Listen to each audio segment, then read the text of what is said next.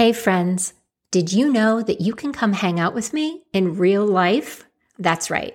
The Work In podcast and Savage Grace Coaching makes its home in a boutique studio space called The Loft Yoga and Wellness in historic downtown Spring Valley, Ohio. This hidden gem of the Miami Valley is nestled in between Dayton, Columbus, and Cincinnati. As a part of my mission to bring a legacy of resilience through movement, each month you can join me for a hike on the bike trail, followed by a free trauma-informed vinyasa class back at the studio on Main Street. Go to savagegracecoaching.com to see the calendar and join my newsletter, A Yoga Life on Main Street, to stay up to date on all the latest studio news, events, and gossip. And now, on to this week's episode.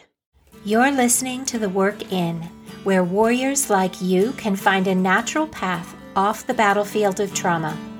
Chronic stress and stress injury can be a debilitating enemy, whether your fight is on the front line or the home front. Join me as we explore natural, balanced ways to work through the body, to reestablish safety in the body, and find recovery for lasting resilience to all sources of stress, tension, and anxiety. I'm your host, Erica Thomas. Please hold for this quick disclaimer.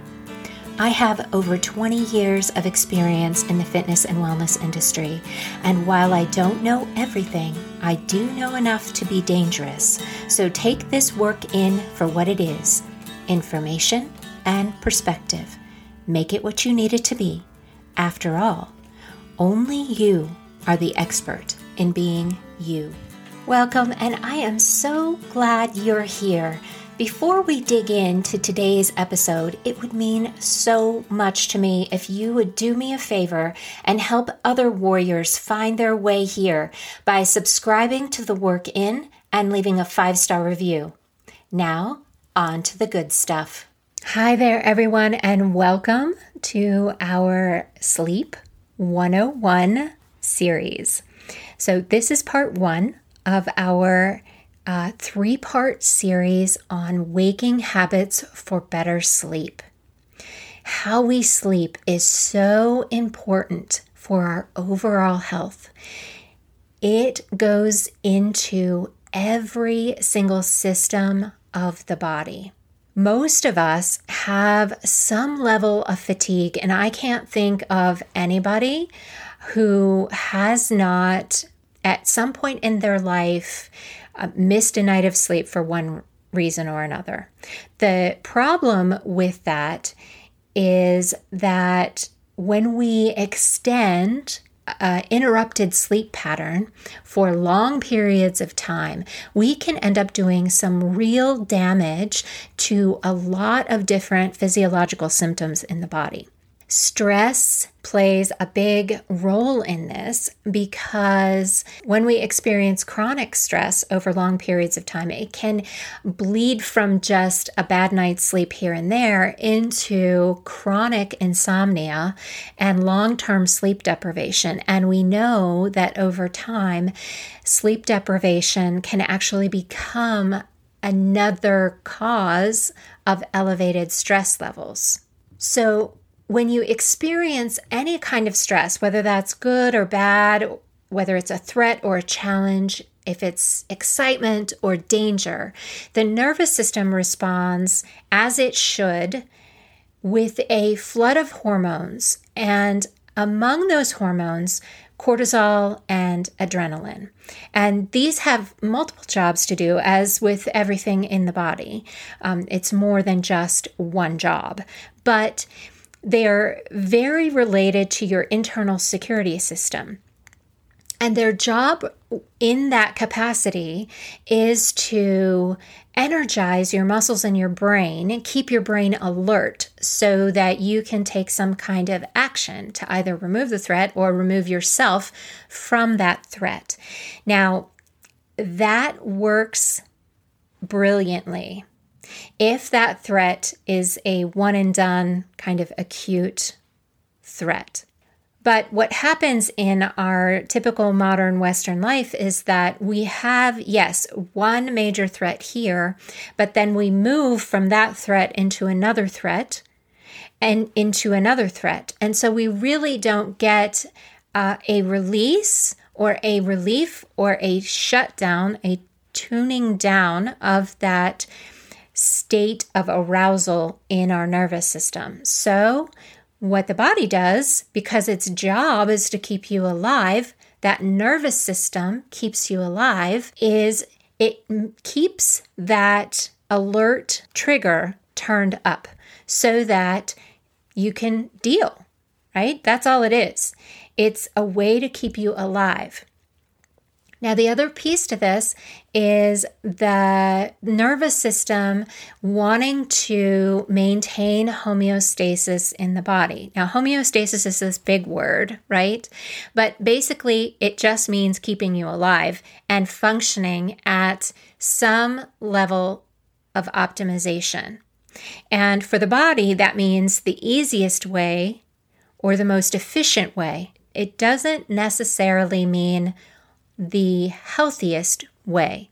So that means it's allowed to shut certain things down if they are not necessary, because again, it's trying to maintain homeostasis and it's trying to keep you alive in the most efficient way possible. Anything it thinks that you don't need to stay alive right now isn't going to get a whole lot of energy. So when it comes to sleep, this can be a real problem because sleep is where your body rests and repairs itself.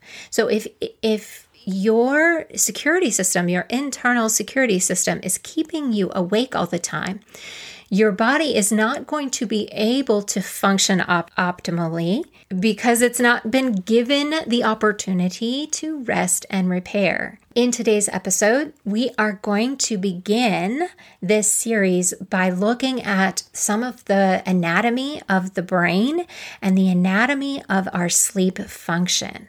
I just want to put out there on the table, first of all, that I am not a neurologist or a physician of any kind. I want to bring you this information in a way that you can wrap your head around it so that you can maybe start to take some of this information and apply it to your life in a way that will help you get better sleep every single day. And we only need to take small steps forward to do that. We don't need to change everything all at once. Everybody comes to the table with a different set of circumstances. So I want you to begin to cultivate a little bit of a curiosity here about how this all fits together with our overall health. We can't just flip a switch on one thing in the body or in the mind or in our emotions and have it fix everything, because everything is connected. And I think we'll start to see this pretty obviously when we start to talk about the patterns of sleep and how our brain works together with other systems in the body for sleep. So let's get started with our Sleep Factor 101 and look at some of our brain anatomy. So we're just going to look at some of these areas in the brain and what their job is and how that relates to getting a good night's sleep or not getting a good night's sleep. All right, so let's begin with the hypothalamus.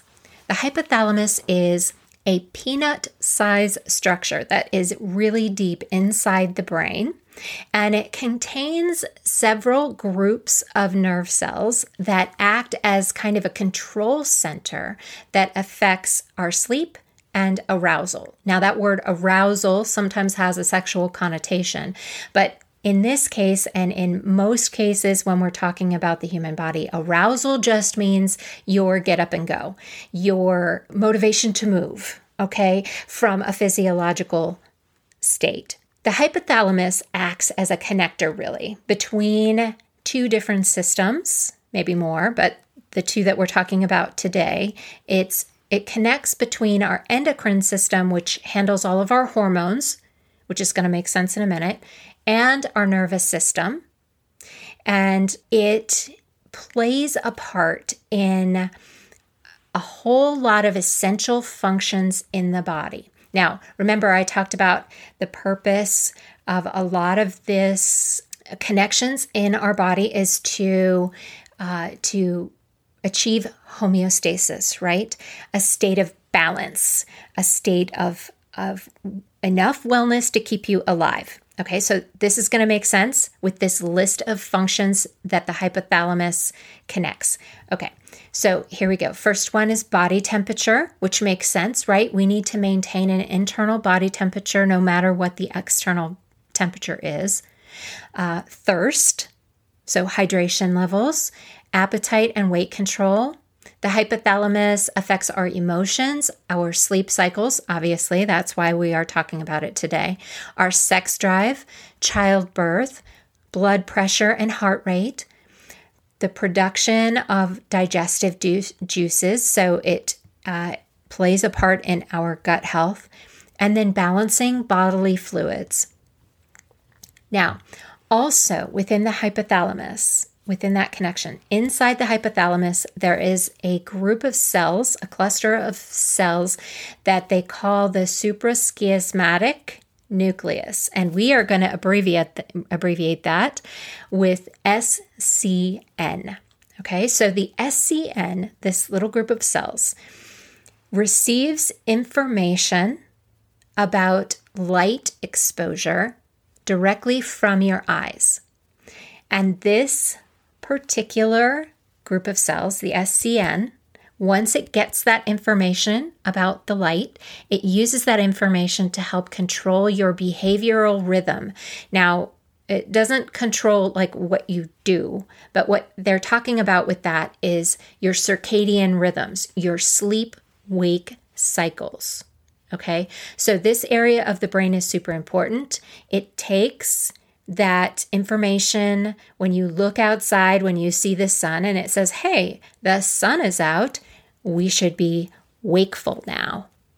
And then it takes that same information when it's dark outside, when the eyes cannot receive light, when they don't receive light, and it tells the rest of the brain, hey, we should be sleeping now. Okay, so this is very important area, and it's within the hypothalamus.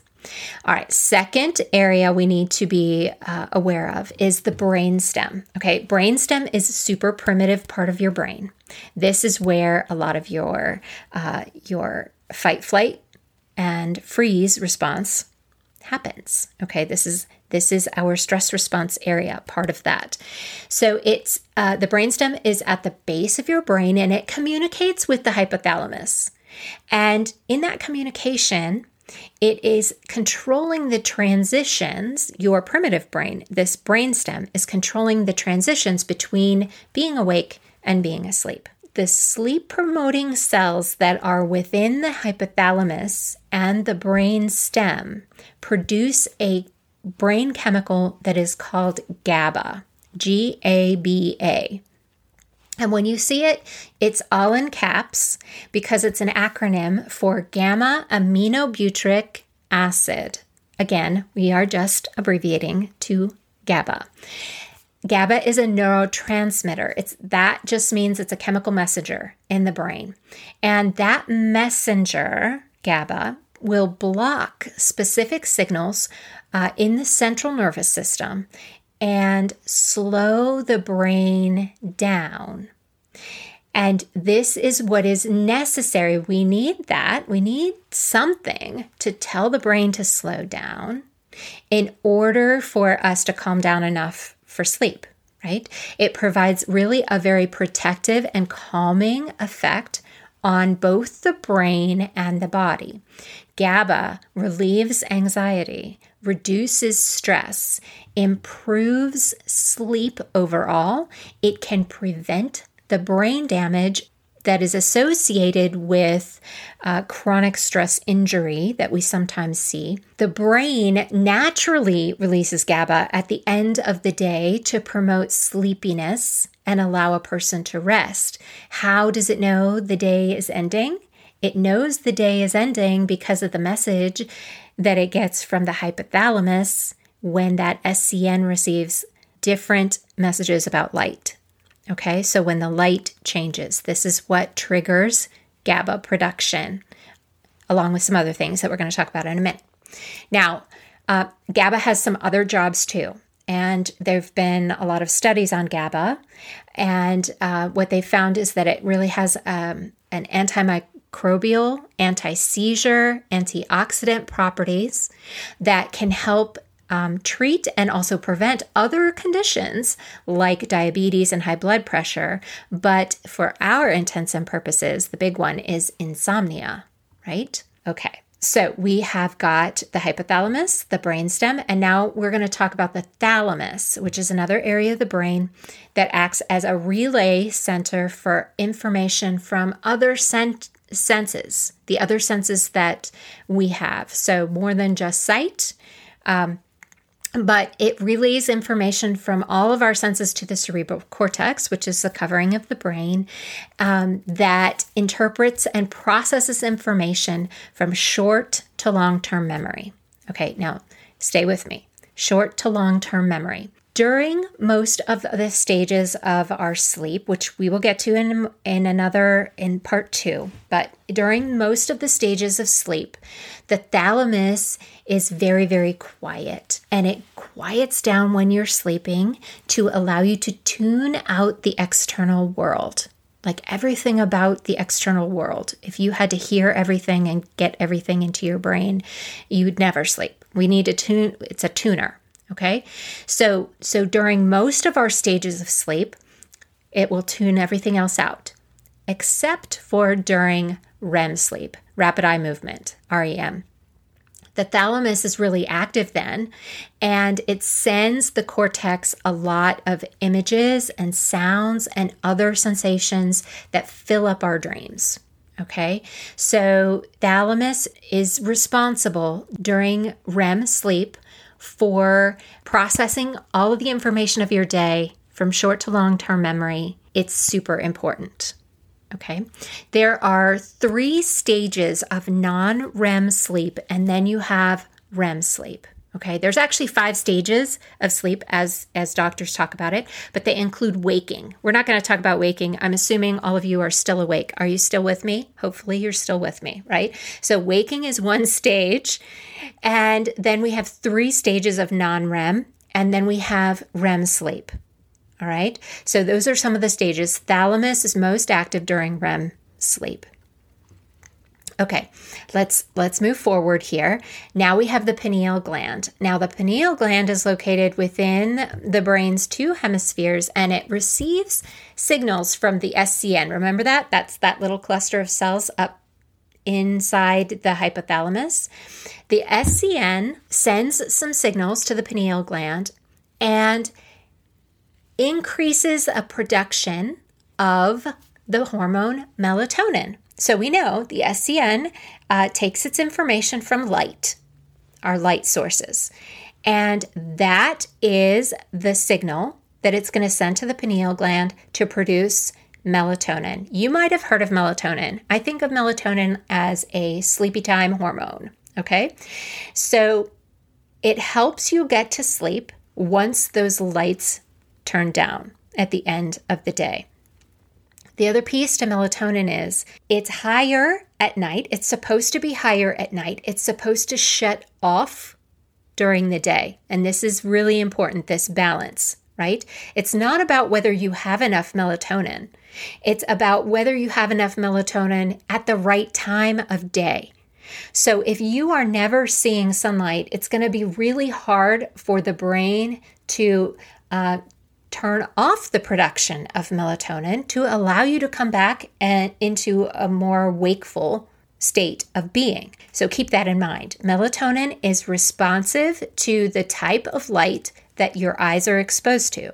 And this is why it's important to really be aware of how much exposure you have to that blue light from tech in the evenings, because that interferes with how the brain understands day and night. All right. Now, people can stabilize their sleep patterns by taking small amounts of melatonin. if you want that to work, it has to happen at the same time every day because the body likes patterns. It wants habits and it wants things to be as easy as possible. It doesn't necessarily it has to be correct, but it needs to be as easy as possible. So if we're going to take a supplement like melatonin, it needs to happen at the same time every day to make it as easy as possible. The body just really doesn't want to work very hard, so it's going to take the easy way out every time. The melatonin levels over time are important for matching the body's circadian rhythm to some kind of external cycle of light and darkness. So it's not about what you do once. It's about what you do over and over and over again. Because like I said, the body wants easy. All right. Now, cortisol and insulin, which are two other important hormones, both for stress and for how the body functions, just as far as energy production, both of those oppose melatonin production. So you're supposed to have higher melatonin at night to help you get to sleep. But if we have too much cortisol and too much insulin running around in the body at the same time, it's going to be really difficult for the body to produce enough melatonin to help you sleep. Okay? This is why it's so important to keep our stress levels low, to be able to down-regulate our stress levels enough to lower cortisol. This is why we don't want to exercise right before bed because that boosts our cortisol levels. And this is why we need to give ourselves more time between the last time we've eaten a meal and bedtime because every time we eat, insulin is released into the bloodstream to do its job. We're going to talk more about that in part 3. But for right now, just know that we need to find a balance here. We're looking for homeostasis. We're looking for balance.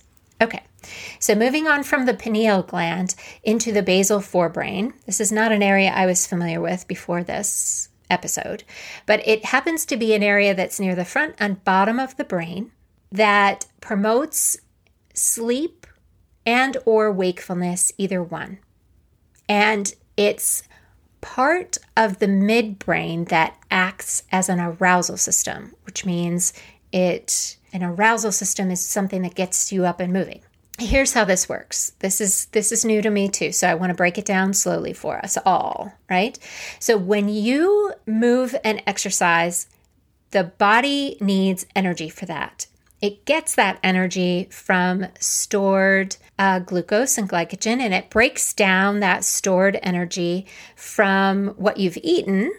Now, there's a lot of steps here. I'm skipping them. Whatever you've eaten, and it's going to break it down into something called ATP, adenosine triphosphate, okay? And it uses that for energy, okay? And then it burns that all up. And in the process of burning that energy, that ATP, there is a chemical byproduct, and it is called adenosine all by itself, all right? And adenosine is, because it's a byproduct after you've exerted all this energy, when there's more of that, it triggers and supports your drive for sleep, which makes sense when you think about it, right? If you've been working hard, physically working hard, at some point you're going to feel tired, right? You're going to feel tired. And the reason you feel tired is because this chemical byproduct in the body. Now, when we drink caffeine actively counteracts that tiredness by blocking the action of adenosine. Okay, that's how that works. So if you're waking up still tired in the morning and then chugging that coffee or that 5-hour energy or whatever it is that you use for caffeine in the morning, that is the mechanism that's going on. It's blocking this adenosine action in the brain, okay? Now, the last area of the brain that we need to understand a little bit about when we're talking about sleep is the amygdala. Now, this is a really small little area of the brain. You might have heard me talk about it when we talk about kind of the fire alarm, okay, is the amygdala, the fire alarm when there's a threat, okay? So it's really quite closely linked in our stress response, but the amygdala is a almond-shaped structure that's involved in processing our emotions. And this is important because it's really active during REM sleep. All right, so think back with me.